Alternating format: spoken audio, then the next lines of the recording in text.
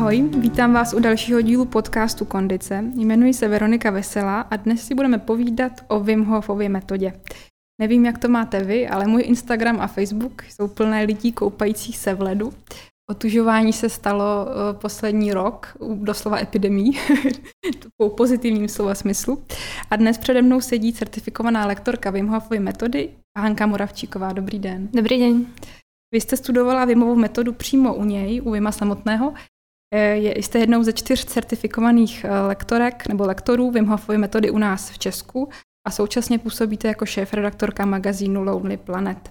Také jste publikovala knihu Učení ledu věnovanou otužování, takže jste na otužování expert slova vzatý. Řekněte mi něco o sobě, jak jste se k otužování dostala, jak jste se dostala k samotnému Wimovi. Tak keď ste to takto zhrnuli, tak to tak znie, expert na otužovanie, ale moje začiatky boli, by som povedala, také netradičné. Pretože k metóde, keď som sa k nej dostala pred 4,5 rokom, tak vlastne som bola v stave, kedy som nemala ani nejakú motiváciu veľmi sa ju učiť, ani chuť. Bála som sa jej do veľkej miery. Cítila som sa na ňu nepripravená, že som mala taký ten tradičný predsudok, že ja na to nemám genetické predispozície, pracovať nejakým spôsobom s chladom. Studené ruce. Celková taká zimomrivosť. Ja som mala vždycky rada zimu, viac ako leto, ale permanentne mi bola zima. Takže pančušky, dvojponožky, najteplejšie bundy, boty. Mám to podobne. Všetko jednoducho. Taká doslova obrovská, najpevnejšia možná výzbroj proti tomu chladu. A aj tak mi bola zima, aj tak som prechladla, aj tak som bývala chorá, takže mala som pocit, že to asi nebude fungovať tým spôsobom. Klín sa klínom vyvíja. Takže som sa na ten svoj prvý kurz úplne netešila, ale vzhľadom na to, že ja som bola na svoj úplne prvý kurz Wim Hof metód vyslaná v podstate ako na pracovnú cestu, tak som nemala úplne na výber. No a mojou úlohou na tom prvom kurze bolo písať vlastne články v češtine, v slovenčine o tejto metóde a šíriť ju. To bol rok 2016, koniec roka 2016, kedy vlastne tá metóda nebola tak známa ani zďaleka, ako je známa dneska. A môj vtedajší šéf Andrej Maťko sa zúčastnil kurzu priamo u Wima v Poľsku a bol metódou nadšený. Chceli ju proste šíriť ďalej a vzhľadom na to, že ja som u neho pracovala ako redaktor, písala som články, tak to pripadlo na mňa, to šírenie. No a vlastne z takého pozorovateľa, ktorého ako ma tam vyslal úplne na začiatku, sa zo mňa stal nakoniec nečakane účastník celého výcviku a z tých článkov sa nakoniec stala kniha, pretože tých materiálov bolo naozaj veľa. No a takýmto spôsobom som sa aj vlastne s tou metodou zoznámila. V podstate pracovne. Pojďme představit samotného Wima. On je takový vlastně podivín z Holandska, je to původně Holanďan. Vstoupil do povědomí lidí díky svým kouskům, které přesahují nejen hranice komfortní zóny, řekněme, ale i vlastně fascinují vědecké výzkumy dnes po celém světě. Se zabývají, jak je možné, že člověk je schopen tohoto. Já uvedu jen pro takovou rychlý přehled některé z jeho rekordů, kterých docílil. On je schopen strávit 2 hodiny v ledové vodě, zaběhl půlmaraton za polárním kruhem v kraťasech. Další maraton si tedy střihl na boso napříč, vy jste říkala, že nebyl na boso. Teď nevím. Na pušti bol obutý. Na boso za polárním kruhem po sněhu. Aha, tak mě když tak opravte, takže bez kapky vody, ale ten maraton v poušti. Tak. A v letním oblečení a bez kyslíkové bomby se dostal na Mount Everestu do výšky 7000 metrů nad mořem, což je takzvaná mrtvá zóna. No a ještě na jeden zátah uplaval více než 60 metrů pod ledem. Tak to jenom stručně, kdyby třeba někdo nevěděl, kdo je Wim Hof, tak to říkám. A vlastně je to zajímavé, že jakoby tohle člověk dokáže, je to možná šokující pro někoho, pro vědecké týmy na celém světě rozhodně. Řekněte mi něco o Wimovi, jaký je Wim Hof člověk. Já vím, že on i vlastně jako v mládí objel na kole celou Evropu, žil ve skvotu, má rád poezii, je to takový divoká duše, bych řekla. Je divoká duše a keď si s ním vlastne človek pozrie pár videí alebo ho vidí naživo, tak sa možno pýta, či je taký naozaj, alebo či je to jeho nejaká taká mediálna tvár. Ale je taký naozaj. Je to presne, je to podivín, je to divoká duša. Ešte by som k tomu pridala, že je to permanentne detská duša, ktorá on sa akoby necíti byť zviazaný absolútne nejakými konvenciami, nejakými povinnosťami. Je to taký naozaj ako slobodný človek. Ku každému sa správa rovnako, či pred ním stojí, ja neviem, vystrašený človek, ktorý prvýkrát v živote vidí ľad a sneh a čaká ho prvý kúpel, alebo či pred ním stojí vedec, ja neviem, z Oxfordu a chystá sa robiť štúdiu. On sa proste stále správa rovnako. Divoko, uvoľnenie. je pre tú metódu oduševnený. Je to naozaj jeho životná misia a tak k tomu pristupuje. Venuje tomu čas, energiu, úsilie. Je absolútne presvedčený o jej funkčnosti, o jej prínose. Jednu vec, čo tak začínam pozorovať za tých vlastne 5 rokov, čoho vydám občas, sú také prvé známky trošku keby hnevu, možno frustrácie, že už máme k dispozícii naozaj dosť štúdií, ktoré potvrdzujú, a tým som akoby naozaj z oblasti medicíny, ktoré potvrdzujú funkčnosť tej metódy. A on je taký trochu utopista, že on by čakal, že tým pádom už to bude všade. A trochu ho mrzí, alebo možno hnevá, že naozaj sa to nevyužíva na všetky tie možné diagnózy, na ktoré tá metóda je funkčná. Takže okrem toho naozaj oduševnenia a energickosti pre tú metódu začínam trošku badať aj takú jemnú frustráciu, že jak to, že tu mám doslova papier, že funguje to na depresiu, funguje to na cukrovku, prečo sa tým neliečia tí ľudia? Prečo sa to neaplikuje v centrách pre naozaj širšiu populáciu? Takže to je jedna taká, je veľký idealista, je veľký utopista, ale aj takých ľudí svet potřebuje. Je to tak. My se budeme bavit dneska o Wim Hofovej metodě, pojďme se bavit přímo o ní. Ona vlastně stojí na 3 pilířích, na chladu, na dýchání a na práci s myslí nebo se záměrem, s koncentrací. Pojďme začít u chladu. Probereme postupně všechny ty pilíře. Jak začít vůbec se otužovat? To je možná taková otázka úplně na začátek, abych vlastně si neublížila. Vrhnout se po hlavě do zmrzlého jezera nebude to pravé asi. Len taký krátočký úvod k tomu vášmu úvodu. Je to tak, že táto metóda pozostáva z 3 pilierov a všetky 3 piliere, čo ste spomínali, sú si rovnocenné. Ono práve z tých sociálnych sietí dneska to vyzerá tak, že Wim Hof metód rovná sa otužovanie. Že je to primárne práca s chladom. Ale chlad v tejto metóde nezohráva o nič dôležitejšiu úlohu, ako je dých, ako je nastavenie mysle. Takže to je dôležité si uvedomiť, že napriek tomu, že sú tam nejaké spoločné prvky s tým samotným otužovaním, ktoré sa v našich zemepisných šírkach praktizuje storočia, by som povedala. Není to len práca s chladom. To je dôležité si uvedomiť pri tej metóde. A tá práca s chladom je trochu iná, ako je samotné otužovanie. No a teraz k tej otázke, ako do toho ísť, alebo ako do toho neísť. Možná vlastně, když se ptám na tu otázku, tak je to, jak jít do otužování, ale jak jít do té metody. Jasně. Jak začít s tou metodou. A toto je právě ta věc, že... Jak se vlastně začíná. Vy jste certifikovaná lektorka, takže vedete lidi. Niekomu bude vyhovovať vojsť v prosinci do 1-stupňovej vody, vyrúbať si dieru do ľadu a bude to pre toho človeka v poriadku. Niekomu bude vyhovovať začínať 2, 3, 4, 5 týždňov s minútovou studenou sprchou. Tam naozaj tá metóda je aj o vyvinutí si citlivosti na seba samého. Že sa spoznám to svoje telo, čo si vypýta, na čo mi povie nie, kedy mi hovorí nie z lenivosti, kedy mi hovorí nie zo strachu, kedy mi hovorí nie, pretože je unavené. A na to všetko treba myslieť. Takže za mňa je dobré ísť na to krok za krokom, ísť na to postupne, ale veľmi často sa mi stáva, že na jednodenný kurz príde človek, ktorý si v živote nedal studenú sprchu. To bol aj môj osobný prípad. V živote som si nedala studenú ani vlážnu sprchu.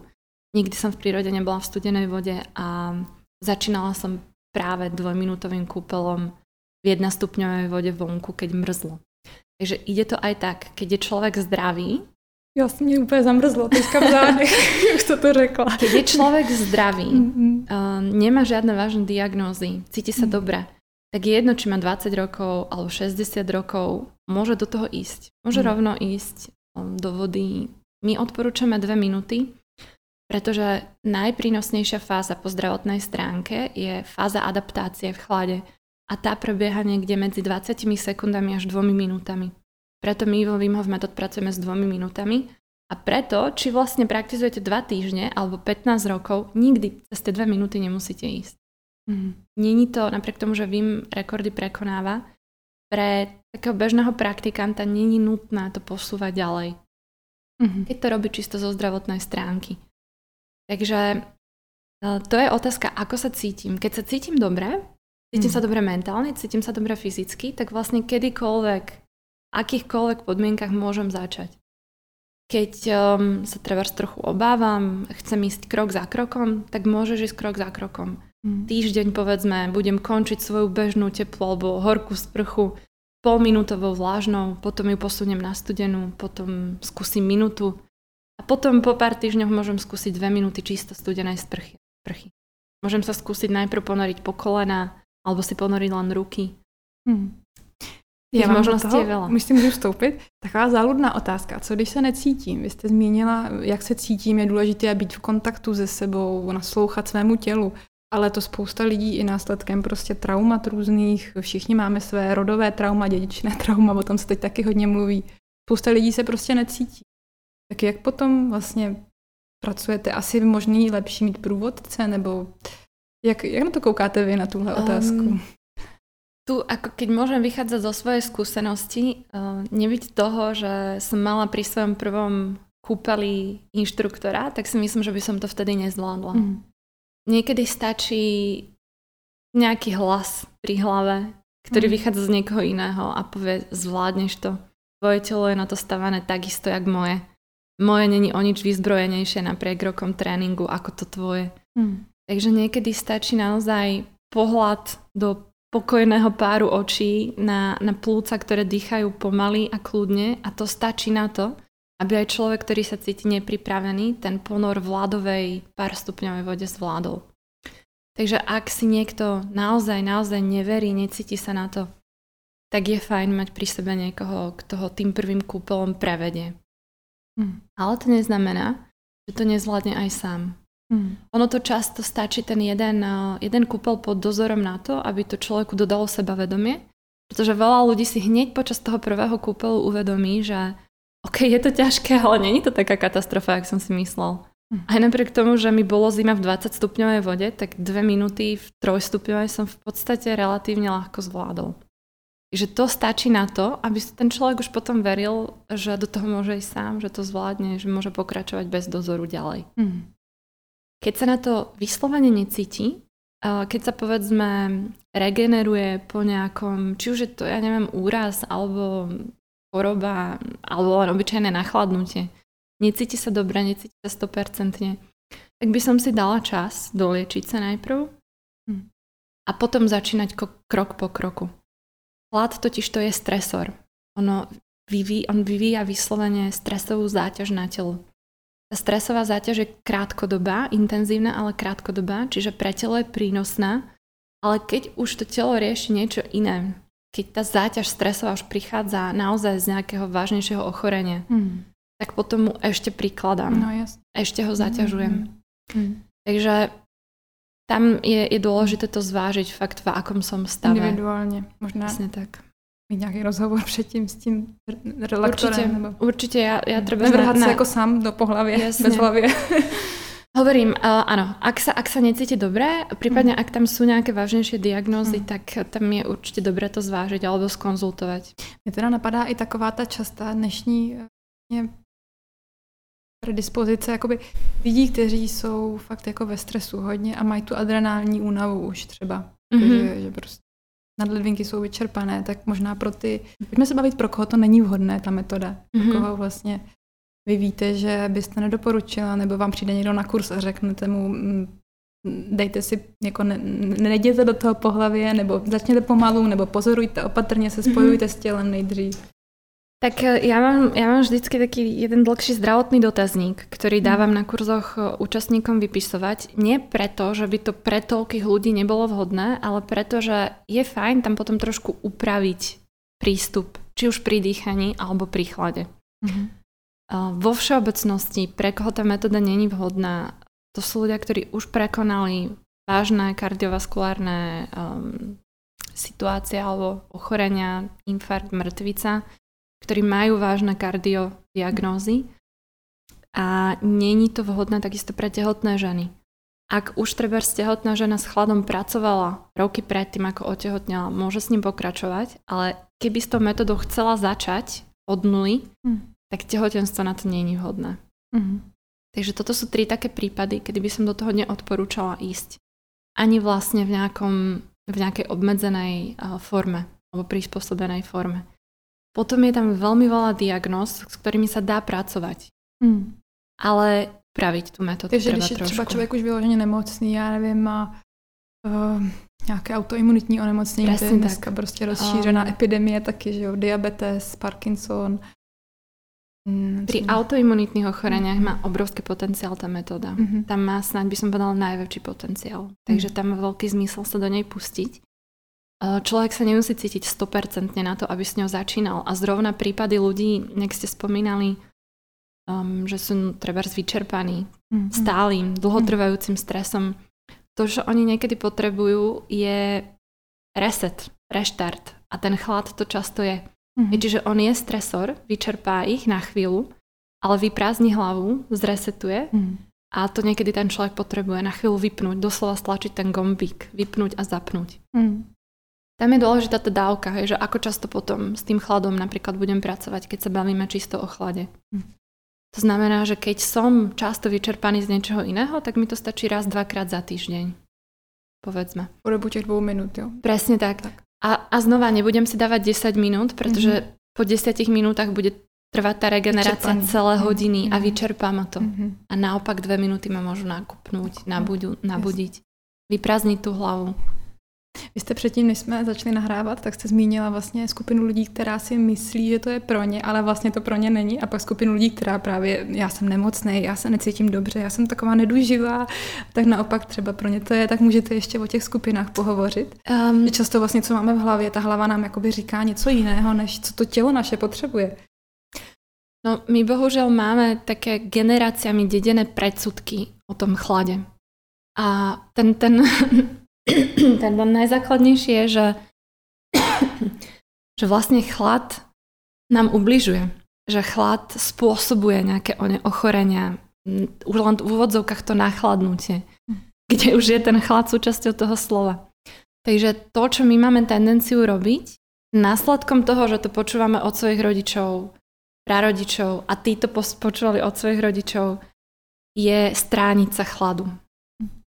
To znamená, že ja sa budem obliekať, aby mi ten chlad neublížil. A keď prídem s chladom do kontaktu, tak nachladnem a ublíži mi.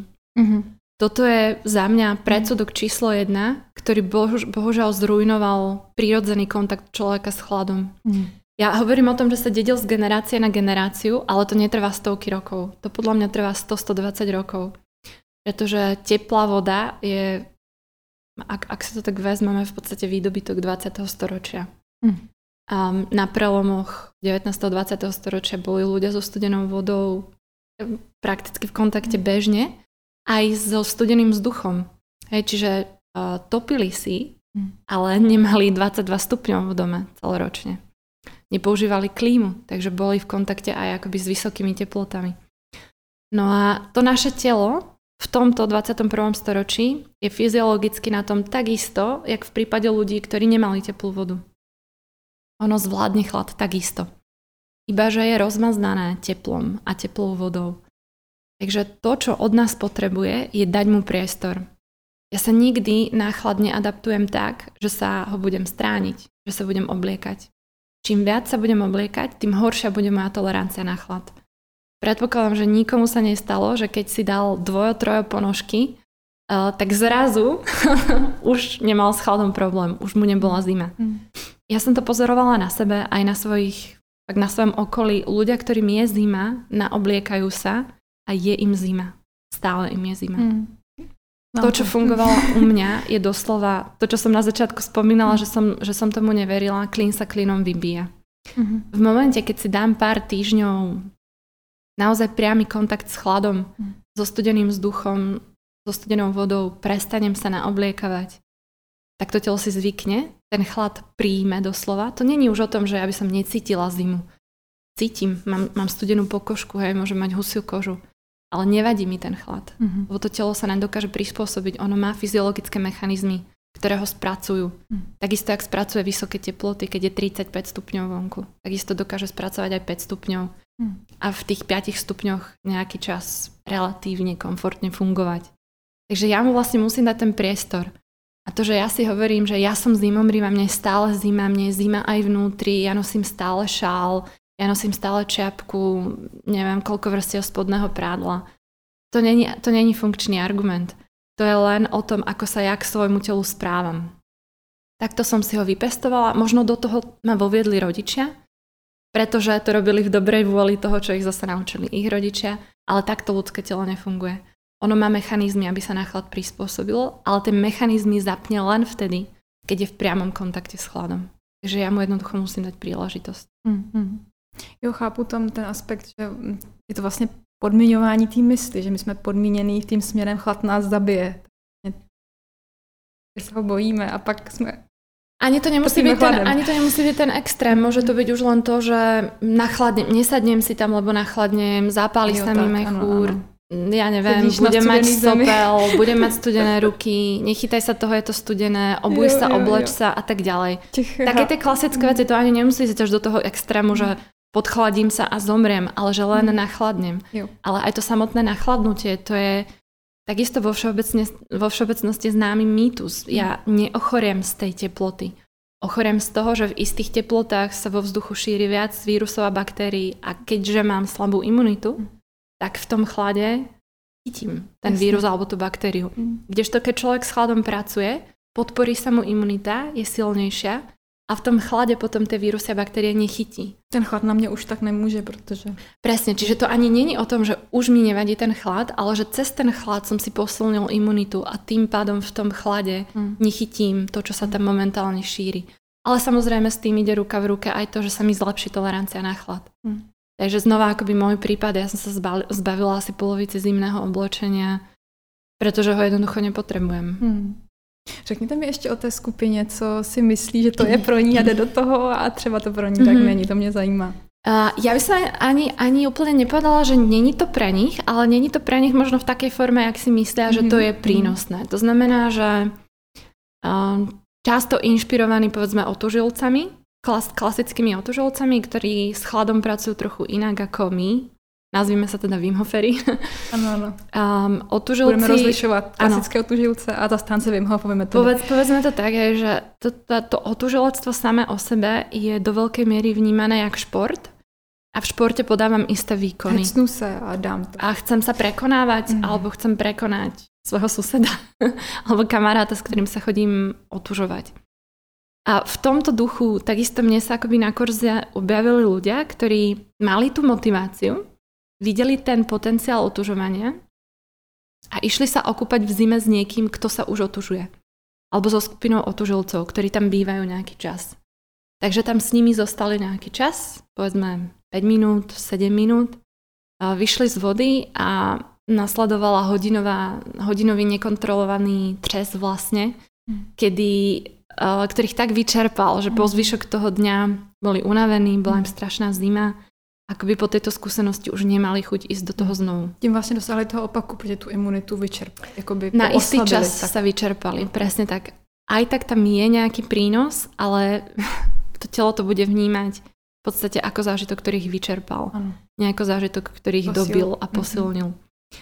Takže tam je ten prístup je strašne kľúčový, hej, že ja sa môžem inšpirovať tým, že niekto otužuje a chodí tam a vidím, ja neviem, na Nový rok v správach skupinu otužilcov, ktorí tam plávajú nejaký čas. Ale to neznamená, že aj pre mňa je ten prístup správny. alebo že tým, že otužilci sa posúvajú a posúvajú si hranice, posúvajú si schopnosti, že to tak musím robiť aj ja. Jo. Nemusím. Ten chlad pre mňa naozaj môže byť prínosný po minútke, minúte a pol, 2 minútach. A nikdy, ak to robím zo zdravotného dôvodu, nikdy to nemusím posúvať ďalej. Takže ten prístup je kľúčový naozaj. Rozumiem. Čiže niekto si myslí, že čím viac, tým lepšie, nie? Jasne, no. Ale nie, naopak. Ja by som povedala, že čím dlhšie v tom chlade som, tým nižší je ten prínos, pretože tým viac sa predĺžuje doba regenerácie a v tej dobe, počas tej regenerácie je moje telo oslabené.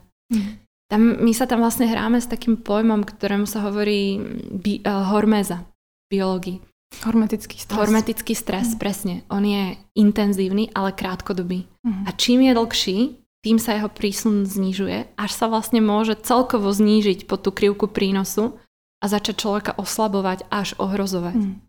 Takže tam je naozaj skupina ľudí, ktorá si myslí, čím dlhšie, tým lepšie. To znamená, že od začiatku lezie do vody na dlho a bohužiaľ sa môžu oslabiť. Kľudne sa môže stať, že po pár týždňoch takéhoto otužovania, takéto práce s chladom sa oslabia a ochorejú napríklad.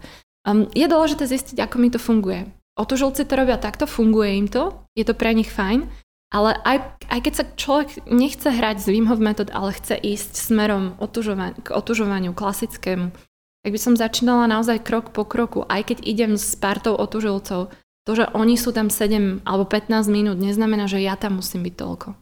Naozaj robiť to vždycky tak, aby to pre mňa bol prínos, aby ma to neoslabovalo. A potom hlavne si dať tú otázku, prečo tam chcem byť 7 minút? Prečo tam chcem byť 15 minút? Lebo oni sú tam 15 minút. Pretože tam to nemá zmysel. Keď je tá moja motivácia, ja neviem, chcem sa zúčastniť nejakej plaveckej zimnej súťaže, chystám sa do Himalají, chystám sa na plavbu po Antarktide, potrebujem si radikálne zvýšiť svoje schopnosti v chlade, tak to samozrejme zmysel má. Ale naozaj, keď to robím zo zdravotnej stránky, chcem si precvičiť kardiovaskulárnu sústavu, chcem si posilniť imunitu, chcem zregenerovať organizmus, chcem sa vystaviť tomu hormetickému prínosnému stresu, tak 2 minúty mi budú stačiť do konca života. To je naozaj jedno, či sa tej metóde venujem 2 týždne alebo 20 rokov. To je přímo, co to řekla. Vnímám ten rozdíl mezi teda tím motivace z ega, chci dosáhnout výkon, a motivací ze zdravotních důvodů, chci si posílit imunitu. Ještě řekněte možná krátce k ženám otužování nebo vystavování se toho chladu v období menstruace, což je taková každoměsíční záležitost. Jak jakoby s tím zacházet, protože... Tu si treba uvedomiť, že to ženské telo funguje inak ako mužské telo. A napriek tomu, že my máme v ruke relatívne dosť štúdií, ktoré hovoria o vplyve chladu na ľudské telo, tie štúdie sú väčšinou robené na mužoch. A mužský hormonálny systém funguje inak ako ženský hormonálny systém a ešte samozrejme cyklus to ovplyvňuje extra. Pokiaľ má žena menštruáciu, ktorá je úplne bezproblémová, to znamená, že nemám krče, není mi zle, cítim sa dobre, zacvičila by som si napríklad, alebo išla by som si zabehať, tak kľudne môže pracovať aj s chladom. Ak ale má krče, necíti sa dobre, cíti sa naopak uzimene, je fakt zima, tak by som chlad neodporúčala. Často sa stáva, že teplota ženského tela sa počas menštruácie o 1 stupeň zdvihne. Kľudne môže mať 37, 1, 2, 3. Je to úplne bežné. A vtedy sa cíti naopak uzimene a chce teplo. Tak nech si ho dopraje.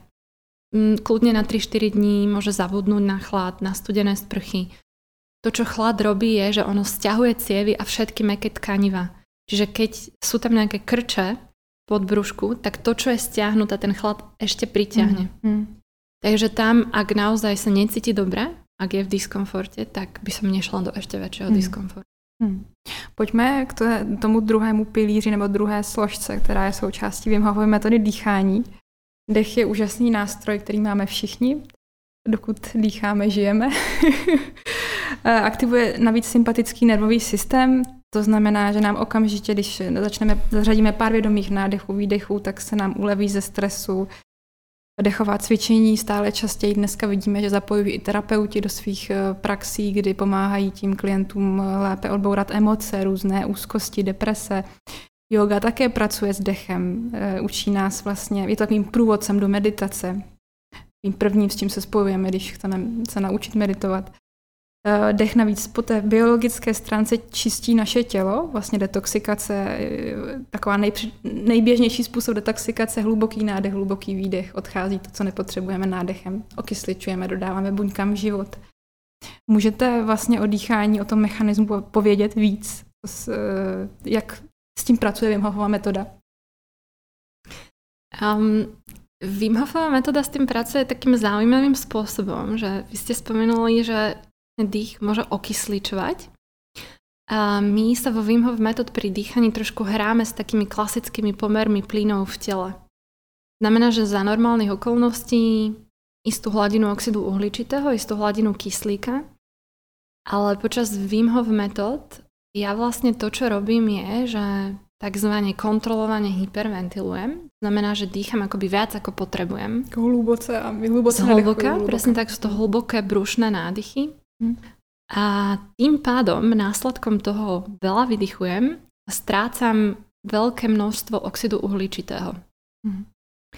Oxid uhličitý má bohužiaľ, takisto je to taký mýtus, iba povesť nejakého odpadového plynu. Oxid uhličitý je extrémne dôležitý v tele. To, či sa mne do buniek dostane kyslík, je podmienené tým, koľko mám oxidu uhličitého v krvi. Takže to, že ja vlastne si ho zvýšim alebo znížim, má potom obrovský vplyv na to, v akom stave je moje telo. Pri Wim Hof metód počas nejakých 15, 20, 30 minút my ten oxid uhličitý stláčame dolu a to má jemný vplyv na pH krvi, ktoré sa jemnúčko posúva do zásadita. To zásadité prostredie má potom zasa ďalší vplyv na telo a to, že vlastne zánety a infekcie ho nemajú veľmi rady. Takže pokiaľ sú v tele nejaké chronické zánety, chronické infekcie, a to sú často problémy práve ľudí s autoimunitnými ochoreniami. Tam sa mluví, že chronický zánět je vlastne základ všech těch autoimunitních. Presne tak toto pravidelné Wim Hoferské dýchové cvičenie začína tie prejavy tých zánetových ochorení stláčať, znižovať, zjemňovať. Znamená, že fakt ľudia, uzdravujeme vlastne. Presne tak, u ktorých tie zdravotné problémy vychádzajú z nejakého permanentného chronického zánetu, tak ich kvalita života sa zvyšuje. A to už vlastne, či je to otázka artritídy a nedokážem riadne hýbať klbmi, alebo sú to nejaké chronické problémy vyplývajúce zo zánetov v tele. Tak tí ľudia čisto po praktizovaní Wim Hof metód dýchania začnú postupom týždňov a mesiacov vnímať, že zrazu som pohyblivejší, mám čistejší nos, keď sú to nejaké alergie, lepšie sa mi dýcha trebárs a tak ďalej. Je to veľmi špecifické, záleží to od toho, čo presne sa tam deje, ale keď sa bavíme čisto o dýchaní, tak po fyziologickej stránke toto je to, čo to dýchanie robí. Jemne vychýli pH krvi do zásadita a to vlastne spôsobí práve to, že sa mi stlačí oxid uhličitý v krvi, v tele. No a následkom toho tie prejavy zánetov a infekcií sa znižujú. Toto je vlastne aj výsledok úplne prvej štúdie, ktorá bola na Wimovi robená, kedy ho priamo infikovali E. coli baktériou. Je to merateľné, jednak človek môže popísať, že cítim sa lepšie, je mi lepšie, ale čo je podstatné je, že sa to dá zmerať na zánetových proteínoch v krvi. Takže toto bola vlastne, snáď by som povedala, že zo začiatku najdôležitejšia štúdia, kedy sa zistilo, že fakt, to dýchanie, nielen, že sa akoby povedzme mentálne cítim lepšie, že mi to dýchanie vyprázdne, prečistí hlavu, podobne ako ten chlad, že ma zresetuje, ale že na hĺbkovej fyziologickej úrovni sa dá vlastne zmerať, čo to so mnou presne robí. Jak musím dýchat, jak je třeba dýchat, aby takto na mě dech působil, aby měl ty léčivé účinky? Je to také veľmi špecifické dýchanie. Povedzme, že jedna taká dýchová session, jedno dýchové sedenie, ja tomu hovorím dýchací dýchanek, dýchací to hezké, sa skladá z niekoľkých cyklov. Tak pre takú bežnú dennú prax sú to 3-4 cykly. Každý cyklus sa skladá z približne 30 až 40 nádychov a výdychov. Ten nádych je najhlbší, akého som schopný. To znamená, že ako keby som sa snažil nadýchnúť až z pánvy, z brucha. Že tým nepřemýšľať a proste... Presne tak, hlboký nádych s tým, že 80% toho nádychu sa odohráva v bruchu a spodných rebrách Není to taký ten klasický nádych 21. storočia, keď sa chcem nadýchnuť zhlboka, tak sa mi o 10 cm zdvihne hrudník a ramena. Je to naozaj brušný nádych. A po tomto hlbokom, intenzívnom, kvalitnom nádychu nasleduje úplne voľný výdych. Znamená, že nevyfučujem zo seba vzduch, nevytláčam ho, nebrzdím ho, dám mu voľný priebeh. Koľko vzduchu zo mňa vyfučí, toľko pustím von. Takže toto zopakujem 30-40 krát. Po poslednom nádychu nasleduje výdych a po ňom zádrž dychu. V tej zádrže dychu to, čo sa deje, je, že mi stúpa oxid uhličitý, jemnúčko mi stúpa, až sa dostane do istej hladiny, kedy sa znova potom kyslík začne dostávať do buniek.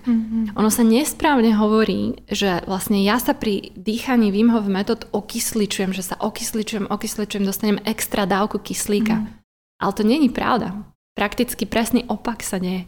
Ja tam mám nejaký kyslík, ale ten kyslík sa mi do buniek, do tkaní začne dostávať až v momente, keď mi vystúpa oxid uhličitý na istú hladinu. Ja tam trénujem vlastne telo v prispôsobivosti na rozkolísané plyny v tele. Takže to je tiež taký trošku mýtus. Počas tej zádrže mi stúpa oxid uhličitý a kyslík sa mi začne dostávať do tkaní. Tá zádrž je taká stabilizačná. Tým, že ja mám vlastne stlačený oxid uhličitý, tak vydržím dých držať prirodzene, nenásilne, veľmi dlho.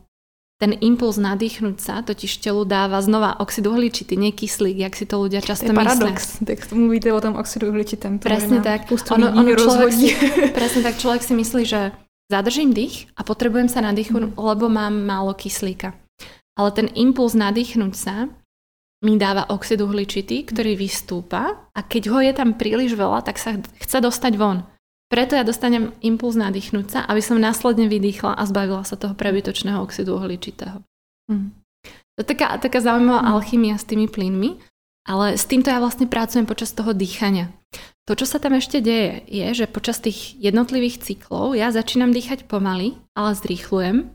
Môžem, keď chcem pootvoriť ústa, dýchanie cez ústa prepína telo do stresového sympatického nervového systému a následkom toho sa mi do krvi začne uvoľňovať adrenalín, kortizol a noradrenalín, takzvané stresové hormóny. Tie stresové hormóny vystrelujú hore počas toho dýchania, ale čo sa stane po dýchaní je, že klesnú nižšie, ak boli pred ním a zostanú tak nejaký čas. Ja som vlastne subjektívne v takovém prožitku klidu. Presne tak. Človek sa cez to dýchanie predýcha k prázdnej hlave, k takému pocitu prázdna, kľudu, váku, alebo ako by som to popísala. A preto asi polovica ľudí, čo ťahne k tejto metóde, k nej ťahne z mentálnych dôvodov. Pretože jednoducho meditácia je skvelá, ale koľko človeku trvá sa naučiť dostať, premeditovať sa do nejakého stavu, ktorý mi hlavu naozaj skľudní. Aj my pracujeme s meditačnými technikami, aj my sa akoby snažíme ľudí učiť naozaj skľudniť sa, pracovať s hlavou, pracovať s myslou, prepojiť ju s dýchom. Ale vlastne každý, keď si vyskúša to dýchové cvičenie, tak povie, že to je taká skrátka k tomu stavu. A je fajn, aj tá cesta okľukov je fajn, ale niektorí fakt s depresiami, s úzkosťami, s rôznymi mentálnymi poruchami, problémami potrebujú rýchlu cestu. Tamto dýchanie 20-30 minút naozaj dokáže divy v ich prípade. Ja som strašne rada, že vlastne mne sa pred asi rokom a pol, skoro 2 rokmi ocitla na kurze teraz už kamarátka, psychoterapeutka Leona Direhauge, ktorá sa takisto teraz účastňuje inštruktorského výcviku, pretože tam vidí ako obrovský potenciál mentálny stav ľudí, liečba mentálnych problémov a Wim Hof metód. A stále viac a viac to práve preniká aj do tejto sféry. A tamto dýchanie má naozaj obrovskú moc. Chlad aj dýchanie. No je to úžasná psychohygiena, ale zo začiatku sa trebárs niekto na chlad necíti vôbec. Začne dechem. A začne dýchom, presne tak. Práce s dechem ve skupině, hluboké nádechy a výdechy, mluví o tom Wim Hof ve své knize, když se vlastně se sejde více lidí a praktikují toto cvičení dohromady, tak vlastně vyplouvají na povrch různé emoce, pocity, někdo se rozpláče, někdo se rozesměje. Povězte mi o tom něco, vy jste zažila tyhle určitě skupinové cvičení, sama vedete kurzy, jak to vlastně, co je zatím, že se toto děje, tam vlastně dochází k nějaké mentální očistě a co jste zažila, mě tak zajímá, já jsem zvědavá. Tak. Ja musím povedať, že ja som tiež aj vlastne dýchanie prvýkrát v živote skúšala priamo u Wima v skupine ľudí, asi 20 ľudí. A bola som strašne prekvapená, keď som vlastne ešte počas toho dýchania, tam je dlhšie, na tých týždňových kurzoch býva aj hodinové. Keď som zrazu začala, jak sa niekto smeje, jak niekto plače, stone a tak ďalej. A bola som hrozne prekvapená z toho zo začiatku, pretože pre mňa zo začiatku to dýchanie bolo veľmi intenzívne fyzicky. Ale bol to taký čisto fyzický zážitok. A jak som tak akoby dlhšie s tým pracovala, tak som to zo začiatku fakt len pozorovala, že veľmi často dochádzalo pri tom dýchaní k také nejakej emočnej katarzii. A keď už som sa potom preklopila z toho praktikanta do študenta na výcviku a potom do inštruktora, tak som vlastne začala pozorovať, že jak sú ľudia často naozaj napätí fyzicky, pretože keď je niekto, povedzme, v strese, bežnom strese, tak ten stres sa neodzrkadluje len na stave mysli, ale aj na tom fyzičnú. Je napätý, je stiahnutý, presne tak. Presne tak. No a toto vlastne pri tom dýchaní odchádza. Človek zrazu nemusí nič, len dýchať. Robí jednu jedinú vec a aj tomu dáva potom po pár minútach už povedzme taký voľný priebeh. Čiže dostáva sa pri stave vedomia, to znamená, že nie v spánku, ale je stále pri vedomí, do veľmi netradičného stavu uvoľnenia. Málo kedy sa naozaj, keď som hore, keď nespím, ocitnem v takom uvoľnení, v takom vypnutí. Tak povolené svaly, tak povolené kosti, kĺby. Som vlastne, väčšinou pri tom ležíme alebo sedíme, ale ideálne naozaj ležím. Všetko okrem bránice, okrem bráničného svalu je vypnuté. A keď vlastne naozaj povolím, vypnem fyzicky, tak nasleduje aj také mentálne vypnutie, aj emočné vypnutie. A ešte navyše sa hovorí, že tá bránica, jak ste vyspomínali na začiatku, že človek má v sebe nesie nejaké traumy, väčšie, menšie, niečo nespracované. Často je to práve v tejto oblasti, v strede tela okolo tej bránice uložené. Väčšinou dýchame nesprávne, dýchame plítko, rýchlo. Tá bránica takisto je stiahnutá, je stlačená. Určite sa vám to vybaví, keď ste boli v nejakej veľmi nepríjemnej alebo až traumatickej situácii, že človek sa tak zasekne. Ja sa napríklad bojím lietať, ja to permanentne cítim v lietadle, taký vzťah tam v strede, že akoby to jadro to drží. A zrazu, keď sa tá bránica začne hýbať jak piest, klesať, stúpať, tak to jadro, svaly okolo, orgány, medzirebrové svaly, to všetko sa vlastne zrazu uvoľňuje do takej miery, jak to bežne uvoľnené nebýva. A v tom momente naozaj začína povoľovať hlava a začínajú povoľovať emócie. Preto veľa ľudí, napríklad po tej mentálnej stránke, to popisuje to dýchanie až ako taký psychedelický zážitok.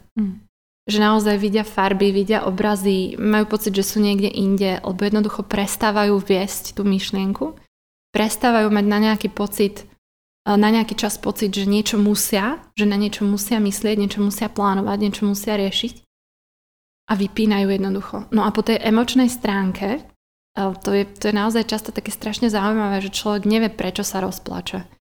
Nepláče pre niečo konkrétne, netečú mu slzy pre niečo konkrétne, nesmeje sa pre niečo konkrétne, ale jednoducho to telo tam má niečo, čo chce pustiť von a cez to dýchanie zrazu má pocit, že aha, teraz mám priestor. Často sa stáva, že ja neviem, chceme sa zasmiať v nejakej situácii, ale je to nevhodné, že musíme sa okontrolovať. To potlačíme. Mám chuť plakať, niečo ma proste dostane do stavu, že sa chcem rozplakať, ale znova je to nevhodné, nechcem možno ukázať slabosť pred niekým, poviem si, že ok, udržím sa, som silný, som silná. A to telo to ukladá, nemôže to zo seba dostať. A pri tom dýchaní tak nejak si povie, že aha, teraz je čas, teraz je priestor. A takisto vlastne to je taký zaujímavý reťazový efekt. Je tam, ja neviem, aj taká empatia, aké by sa dostáva do vzduchu. A často sa stáva, že keď v tej väčšej skupine dýchajú spolu ľudia, naozaj spolu ten dých znie proste fakt jak morské vlny, to úplne duní, šumí. a zrazu sa do toho začne ozývať smiech. Ten smiech sa začne šíriť. Niekto začne plakať a rozplačú sa 2, 3 ďalší ľudia. Práce, presne vlastne. Tak. A je to také hrozne akoby fakt očisťujúce, uvoľňujúce, je to prirodzené, hlavne je to prirodzené. Človek si uvedomí, že to emočné spektrum, ktoré máme, je široké a že si môžeme dovoliť ho využívať do širša a prejavovať. Povoluje ego. Presne tak. A tam napriek tomu, že fakt aj na tých jednodňových kurzoch sa ľudia prvýkrát v živote vidia, tam sú spolu pár hodín, tak si dovolia naozaj po tej emočnej stránke ukázať viac, jak si dovolia niekedy vo vzťahoch, ktoré trvajú roky. V rodine treba. Trebárs v rodine alebo v kamarátstve a tak ďalej. Je to naozaj... Keby som to nevidela už na tom svojom prvom kurze, tak by som neverila, do akej miery sa ľudia cez Wim Hof metódu dokážu spojiť. Pretože tam okamžite behom prvých pár hodín ukazuješ strach, slabosť, aj odvahu trebárs, ale všetko takéto, čo sa bežne snažíš nejak ukrývať, dodávať si sebavedomie a tak ďalej, tam proste vypláva na povrch a ty to ukážeš ľuďom, ktorých nepoznáš a zistíš, že je to OK, že s tím vlastně není žádný problém. To je zajímavý, protože na Wimových seminářích hodně jsou muži, jsou vidět vlastně, to se chci taky zeptat, jak je to na vašich, jestli tu metoda táhne spíš muže nebo ženy. A vlastně i ten předsudek, jakože ty muži nesmí ukazovat ty emoce, tak vlastně v tomhletom cvičení zrovna tam jako vlastně se dokážou uvolnit všichni zúčastnění. No, je to strašne zaujímavé, jak sa to takisto mení s popularitou metódy. Ja keď som vlastne išla na inštruktorský kurz, tak za jeden taký svoj osobný hlavný cieľ, ako už do budúcna inštruktora som si dala, že by som chcela k tejto metóde pritiahnuť čo najviac žien.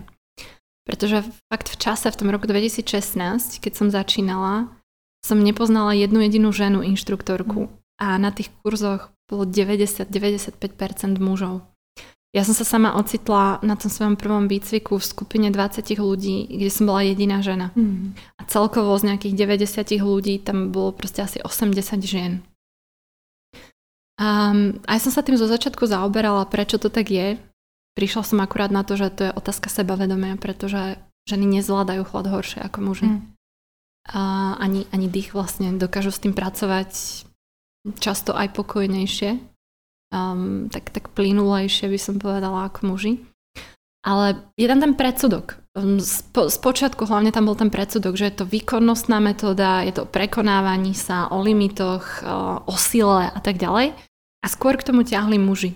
Ale musím povedať, že dneska, ak to aj není pol na pol, tak je to takmer pol na pol. Za čo som teda strašne rada. Mala som už pár kurzov, kde bolo viac žien ako mužov. A bola som strašne rada, pretože naozaj tá metóda je rovnako prínosná pre ženy ako pre mužov. V prípade každého človeka je najpodstatnejšie dávkovanie. Ale to nemusí vždycky závisieť od toho, či som muž alebo som žena. Sú proste ľudia, ktorým chlad vyhovuje raz za týždeň a ktorým vyhovuje 6-krát za týždeň. Ale to sa nemusí naozaj odvíjať od pohlavia. Jsme trošku odbočili od toho dechu, mluvili jsme o dechu.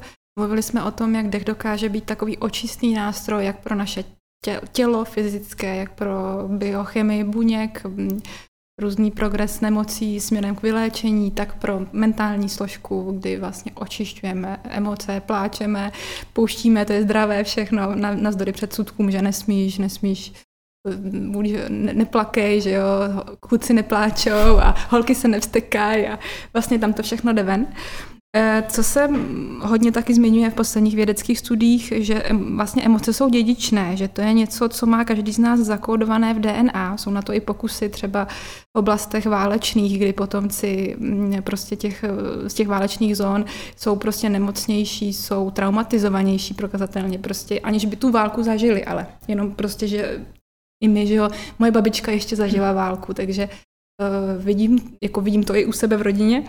Wim Hof ve své knize mluví o možnosti vyčistit dědičné trauma pomocí toho dechu. Jak to vnímáte vy? Nebo co, jako vlastně tuhle otázku, zabýváte se tím vůbec? Nebo třeba to vůbec není vaše téma a neřešíte to? To, prečo napríklad mne je Wim Hof metód oveľa bližšie ako čisto otužovanie, je práve to, že táto metóda není len o fyzične. Tu není fyzická stránka človeka dôležitejšia ako mentálna stránka človeka. A Wim na to kladie obrovský dôraz. Ľudia, čo čítali knihu, vedia, že Wimová manželka mala vážne mentálne poruchy a nakoniec spáchala samovraždu, takže on akoby túto naozaj sa snaží investovať veľa energie do toho, aby bola tá metóda využívaná pre ľudí s vážnymi mentálnymi poruchami, ktorým môže pomôcť. A ja si myslím, že ten potenciál tam je naozaj obrovský. Ja som bola zo začiatku prekvapená, koľko ľudí k nej sa fakt uberá, pretože sa sami jednoducho povedzme roky potýkajú s nejakými traumami a nedokážu to spracovať. Či je to terapia, alebo to lieky. Čas, jednoducho nič nepomáha, už nevedia akoby vlastne čo s tým. Psychoterapeutovi pak volí túto metódu. Nemusí to byť místo, nemusí to byť namiesto toho, môže to byť ako komponent, ktorý tú terapiu bude sprevádzať, ale jednoducho je to niečo, čo zrazu človeku dáva pocit, že naberá kontrolu. Že není to, že povedzme, že tá moja schránka fyzická, mentálna je nejaké auto, a ja si môžem sadnúť dozadu a nechať sa viesť a sledovať, kaďaľ pôjdem, alebo môžem chytiť proste volant a to auto riadiť a snažiť sa tú kontrolu nabrať. A to je to, čo vlastne táto metóda ľuďom dáva. Ten pocit, že naberám kontrolu. Je, že niekedy možno počas toho dýchania sa nekontrolovane rozplačem, ale vlastne sa potom cítim lepšie. Mám pocit, že som o krok ďalej, že to telo niečo spracovalo. A či sú to traumy, ktoré si akoby nesiem po svojich rodičoch alebo prarodičoch, alebo či je to niečo, čo sa vyformuje mne samotnej. Tá metóda mi dáva spôsob, jak to spracovávať, jak to nepotlačiť, nesnažiť sa to nejak udupať, zahrabať, ale jak to spracovávať. A niekedy mi na to pomôže chlad. Sú naozaj ľudia, pre ktorých je chlad obrovská emočná katarzia. To znamená, že sa v tom chlade môžu začať smiať, alebo sa tam rozplačú, alebo že už len tá predstava toho, že sa postavia chladu z očí v oči, v nich vyvoláva taký koktejl emócií, až ho takmer neunesú. Ale je to dané len tým, že v minulosti sa postavilo niečomu náročnému a ten ľadový kúpol pre nich znova predstavuje niečo náročné a začne sa im to vybavovať a začnú to spracovávať. Takže pre nich potom to, že zvládnu 2 minúty v chlade, je metafora na niečo úplne iné. Je to v tomto také zaujímavé, že človek pracuje s chladom, pracuje s dýchom, ale v skutočnosti môže riešiť niečo úplne iné. Pojďme na třetí pilíř, práce s myslí a koncentrací, meditace.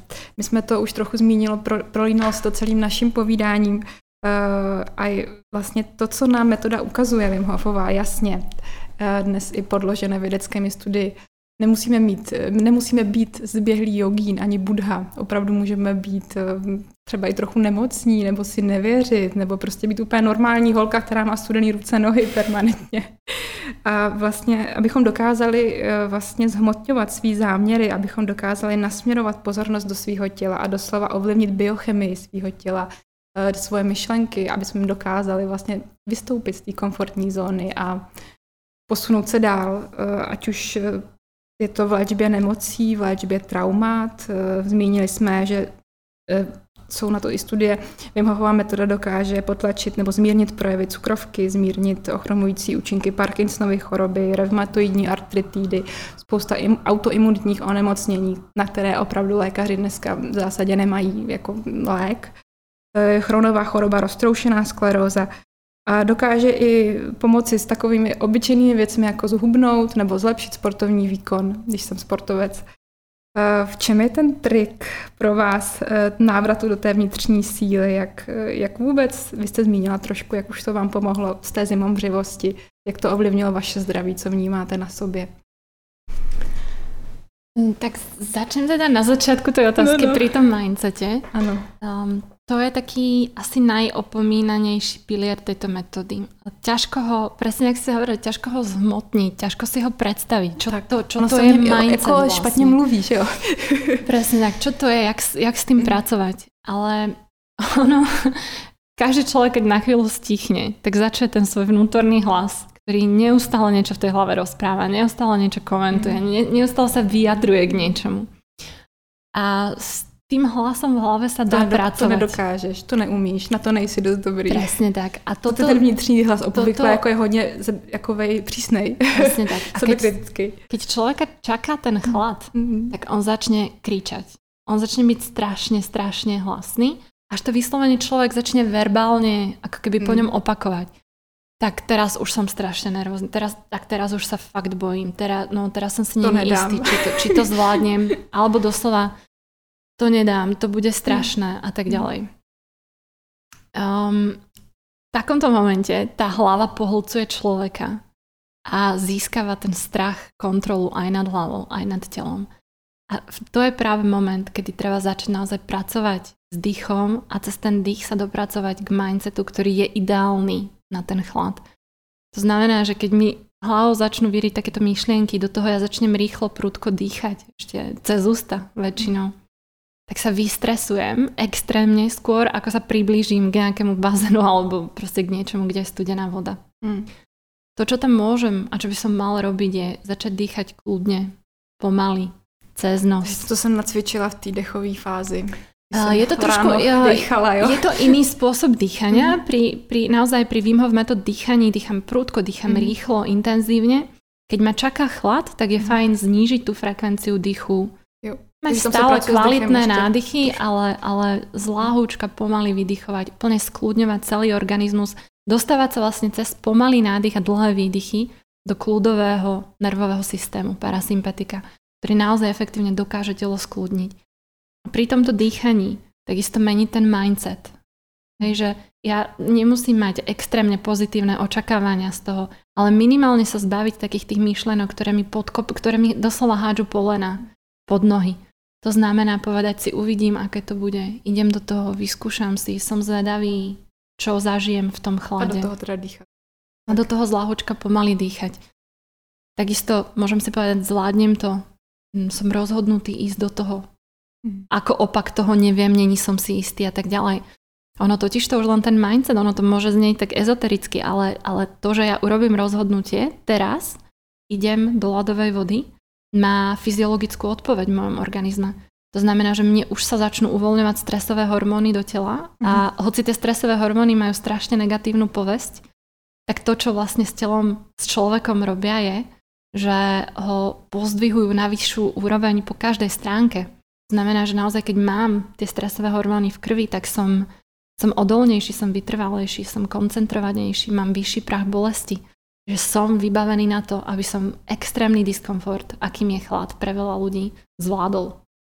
A to urobí mindset. To dokáže spraviť mindset. Vím dokonca, čím je starší, tým viac trvá na tom, že práca s hlavou je dôležitejšia ako práca s telom. To znamená, že môžem mať pri sebe dvoch ľudí, povedzme jedného trénovaného a jedného úplne netrénovaného. A ten trénovaný bude proste kecať, rozprávať, fotiť pred tým, ako ide do vody, vbehne tam. A ten netrénovaný môže naozaj pracovať s tou hlavou, stíšiť sa, nerozprávať, dýchať pomaly, sústrediť sa na tú jednu jedinú vec, ktorá ho čaká. A keď príde na to, že sa ponoria do ľadovej vody, tak ten netrénovaný to pokojne môže zvládnuť lepšie ako ten trénovaný. Tá hlava má obrovský vplyv. I nehovorím, že to je len o hlave. To ja zo svojej skúsenosti nemôžem povedať, ale je to do veľkej miery o hlave. Ten mindset dokáže naozaj diviť. No a druhá časť tej otázky, čo to mne dalo? No tak možná, nechme to, mě teďka ještě napadlo do toho skočit a zeptat se vás, jste zmínila strach, to mě zaujalo. Vlastně práce s tím strachem, jak ten mindset dokáže pracovat se strachem, jak dech dokáže pracovat se strachem, jak výstup z komfortní zóny dokáže pracovat se strachem. Strach je teď prostě všudy přítomný. Mně přijde v dnešní době spousta lidí prostě má strach o blízké, o práci, o finanční situaci. Je toho opravdu hodně, co se na nás balí ve zprávách, z okolí, nebo když třeba na ty zprávy nekoukáme, tak od lidí, kteří na ně koukají, tak dokáže vlastně tam to pomoci taky, nebo co, jak se vlastně dokáže Wim Hofova metoda pomoci, nebo dát dech, nebo co z toho vybrat? No, strach pred chladom je prirodzený. A veľa ľudí je prekvapených, ako intenzívne ho cítia, aj sú prekvapení, že mi to treba povedia. Že mi povedia do očí, ja sa bojím. Okay? Povedzme 45-ročný horolezec, ktorý má za sebou úžasné veci. Tak to naozaj zverbalizuje. Ja mám teraz fakt strach. A to je fajn to povedať. Prijať to, bojím sa. OK, bojím sa. Bude to strach, alebo to rešpekt pred tým, čo ma čaká. ale je dôležité nenechať ten strach ma pohltiť. Je fajn povedať si, OK, teraz cítim strach, nesnažiť sa ho znova potlačiť, zahatiť s nejakým prehnaným, neprirodzeným optimizmom alebo odhodlaním, alebo hecovaním sa. Bojím sa, prijímam to, viem, že to bude náročné, viem, že idem do veľkého diskomfortu, ale cez ten dých znova nabrať tú kontrolu. Báť sa, je to v poriadku, bojím sa, viem, že to bude náročné, ale dýchať zľahka, dýchať pomaly a ísť do toho aj tak. Hej, naozaj venovať sa iba tomu, že teraz ma čaká diskomfort, ale viem, že moje telo je stavané na to, že to zvládne, viem, že moja hlava je stavaná na to, že to zvládne, takže idem do toho. A v tom chlade všetko prebieha už potom veľmi rýchlo. Ono v momente vlastne, ak človek sa vloží do tej vody, ponorí sa tam po krk, tak telo už preberá kontrolu. Takže to už je jedno, čo ja mám v tom momente v hlave. Mne stačí dýchať. Dýchať čo najpomalšie, čo najhlbšie, čo najpokojnejšie. A už telo preberá kontrolu. To znamená, že bude sťahovať cievy, bude vlastne spomalovať krvný tok, bude, ak sa spomalím s dýchom, bude spomalovať srdcovú frekvenciu. Začne sa úplne vyprázdňovať hlava. To je nádherný pocit kľudu. A potom ten človek vlastne, keď z tej vody vychádza, tak vychádza veľmi pokojný. Nielen, že odíde ten strach, ale po kúpeli v lade sa začnú vyplavovať tzv. Pocity alebo hormóny šťastia, serotonín, oxytocín, kanabinoidy a tak ďalej. Čiže vlastne cez to, že ja prekonám ten strach, príjmem ho, nie že ho budem naozaj potlačať, príjmem ho, je to tak, bojím sa, nevadí. Dostanem k pocitu takého uvoľnenia, aj pocitu hrdosti, pretože predsa len som sa prekonal, zvládol som niečo, ale to hlavne pocit takého naozaj kľudu. Človek by pokojne zaspal v tom ľadovom kúpeli, lebo sa cíti vlastne skľudnene. No a za mňa ten chlad, vzhľadom na to, že dokáže toto, je úžasný tréningový priestor na čokoľvek iné. Takže presne ja sa môžem bať toho, čo sa deje niekde úplne inde, môžem sa dostať do veľkého diskomfortu, ja neviem, takže sa s niekým ťuknem na ceste s autami, dostanem sa do nejakej nehody, musím riešiť nejaký problém zásadne, je to pre mňa veľký diskomfort, ale tým, že sa naučím v chlade vlastne behom pár dýchov nabrať tú kontrolu, dostať pod kontrolu aj myšlienky, aj vlastne svoju fyziologickú odpoveď na ten stres, tak sa to moje telo naučí, uloží si to do pamäte a dokáže to využiť aj v úplne iných situáciách, ktoré s Wim Hof metód nejako nesúvisia. Znova ten môj príklad, ak som hovorila, že sa bojím lietať, tak ja sa snažím vždycky pracovať s dýchom. Vždycky pracovať s dýchom a s uvoľňovaním jednotlivých častí tela. V tom chlade taká moja mantra, ktorú dokola opakujem každému, pre účastníkov mojich kurzov nejde o to, aby vydržali v tej vode. Ja viem, že tam vydržia. Ja viem, že by tam vydržali bez môjho úvodu, bez môjho vedenia. Ale vydržať tam a uvoľniť sa tam, to sú dve diametrálne odlišné veci, diametrálne odlišné skúsenosti. A pokiaľ sa tam človek uvoľní, tak tie mentálne benefity sú neporovnateľné s tým, keď tam vydržím. Já jsem ráda, že zmiňuje ten rozdíl, že to je vlastně zásadní. A to je potřeba si uvědomit, že vlastně nejenom vlézt do toho hladu, hecnout se, prostě to dáme. Áno. Uvoľniť sa. A tam ten prínos je potom obrovský, pretože ja nečakám, kým nejaký diskomfort skončí a poviem si, že dobre, ešte vydržím a už to skončí a bude potom a super, zvládol som to. Ale naozaj som v tej vode a cítim, jak sa mi spomaluje tep, jak sa mi spomaluje dých, jak sa mi uvoľňujú tvár a jak sa mi uvoľňujú svaly na obličeji, jak sa mi uvoľňujú trapézy, jak mi klesajú ramena. Človek sa tam dokáže uvoľniť prakticky jak na posteli, keď to naozaj ukontroluje. Takže to je ten môj cieľ a to fakt, keď sa tam naučím, tak ten prínos oproti bežnému kúpelu v chlade, vletím tam, vyletím, sadnem do auta a idem domov, je neporovnateľný. Chápu to správně, že opravdu Wim Hofová metoda je metoda, která prostě spojuje tyhle 3 pilíře, dech, vědomou práci s dechem, vystavování se chladu a práci s myslí a že vlastně bez nich to už není Wim Hofová metoda, bez spojení těchto 3. Presne tak. Ja sa, ak chcem, môžem sa venovať len jednému. Môžem sa venovať len koncentračným, meditačným technikám. Môžem pracovať len s dýchom, môžem pracovať len s chladom. A stále to bude mať pre mňa prínosy, stále to bude mať benefity. Ale všetky štúdie a vlastne všetky benefity, ktoré ja trebárs ako inštruktor Wim Hof metód popisujem, vychádzajú z tejto trojkombinácie. Tak pojďme ještě tu otázku, to jsme opomenuli, jak se zlepšilo vaše zdraví na závěr, možná jak prostě vám pomohla vám osobně ta metoda. pozorujete od roku 2016, takže za 4-5 let. Ja som, môj zdravotný stav sa radikálne zlepšil ešte pár rokov predtým, keď som začala trochu experimentovať so stravou. Ja som mala strašne chorlavé dieťa. Ani nie dieťa, akoby dospievajúci človek, v podstate čokoľvek sa vyrilo vzduchom, tak som to chytila. A strava to radikálne zlepšila, povedala by som, že o 70%. Ale ja vlastne v momente, ak som prvý, druhý, tretí krát na tom týždennom výcviku s Wimom videla, čo to moje telo dokáže. To telo, ktoré som mala takú strašne fragilnú, chatrnú predstavu, že je hrozne krehké, že ho hocičo zraní, že ho zloží na kolena hocičo. Tak to sa diametrálne zmenilo. Ja som zrazu mala o svojom tele pocit, že som taký transformer, že vlastne môžem čokoľvek a to telo to zvládne. No a tú zimu som vlastne... Ja žijem v Prahe, takže v tých bežných pražských zimných podmienkach chodila po vonku len v kraťasoch a v tričku celú zimu. A zistila som, že to úplne bez problémov ide, že som ani jedenkrát nenachladla, že som nemala nejaké také tie bežné zapchatý nos, nádcha, sopel, kýchania a tak ďalej. A vlastne cez to, že som s tým chladom pracovala, sa tá imunita posilnila ešte podstatne viacej. Takže ja sa akoby nemám problém s tým, že by som niekedy nachladla alebo že by ma niečo obchádzalo, jak sa hovorí. Približne tak raz za rok a pol som chorá väčšinou, čo som odpozorovala, tak je to z vyčerpania, keď si toho veľa naložím.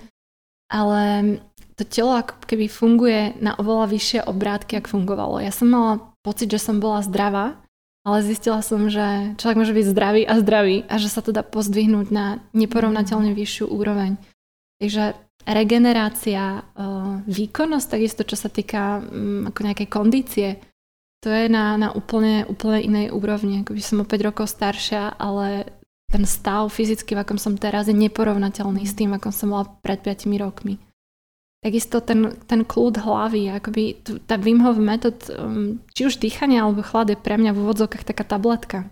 Že viem, na čo si ju môžem dať, viem presne, na čo mi pomôže, bolí ma hlava, viem, že keď sa rozdýcham, dám si studenú sprchu, že to o 80% prejde. Mám plnú hlavu veci, ktorých sa neviem zbaviť. Viem, že sa doma naložím do ľadového sudu a je to preč a tá hlava je prázdna. Čiže zistila som presne, na čo to mne vyhovuje a na toto využívam. Takže za mňa je to určite skvalitnenie spánku, lepšia imunita, rýchlejšia regenerácia, lepšia kondícia a taký pocit sily, že to telo, nemám oň strach, že je krehké, že radšej toto neurobím, lebo čo keď ochorie. To sa vytratilo. Ten strach zmiňujete na závěr, vlastně, že i ten strach o sebe tam najednou není, nebo je mi slabší ten hlásek. Tak.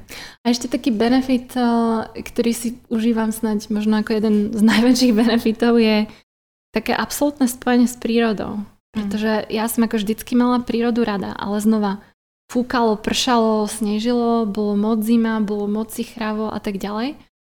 Človek bojuje s těma živlama pořád. Presne tak. Teraz to pre mňa reálne nezohráva úlohu. Hej, samozrejme, že to vnímam, že dneska je pekne, dneska není pekne, ale počasie pre mňa není prekážka toho, aby som niekam nešla, aby som niečo nerobila. A takisto viem, že akékoľvek počasie je a kdekoľvek som, tak môžem ísť do vody. A vždy idem do vody. Hej. Vlastne, že každý výlet do prírody, či už je to tu alebo v zahraničí, vždycky spája naozaj s ponorom niekde do prírody, do ľadovej vody a to spojenie, že vlastne môžem, akokoľvek je vonku, tak môžem do toho ísť, viem, že moje telo to zvládne. Je pre mňa osobne strašne príjemný pocit. Pardon, já mám do toho skočila, já to úplně cítím. Tak jo, já myslím, že jsme řekli snad všechno, jestli vás ještě něco napadá, klidně povězte. Já na závěr zopakuju, že dnešním hostem byla Hanka Moravčíková, certifikovaná lektorka Wim Hofovy metody, která žije v Praze a vyučuje tuto metodu v Praze. Zároveň šéf-redaktorka magazínu Lonely Planet. Řekla jsem to správně? Je to tak. Děkuji moc, Hanko. Ďakujeme.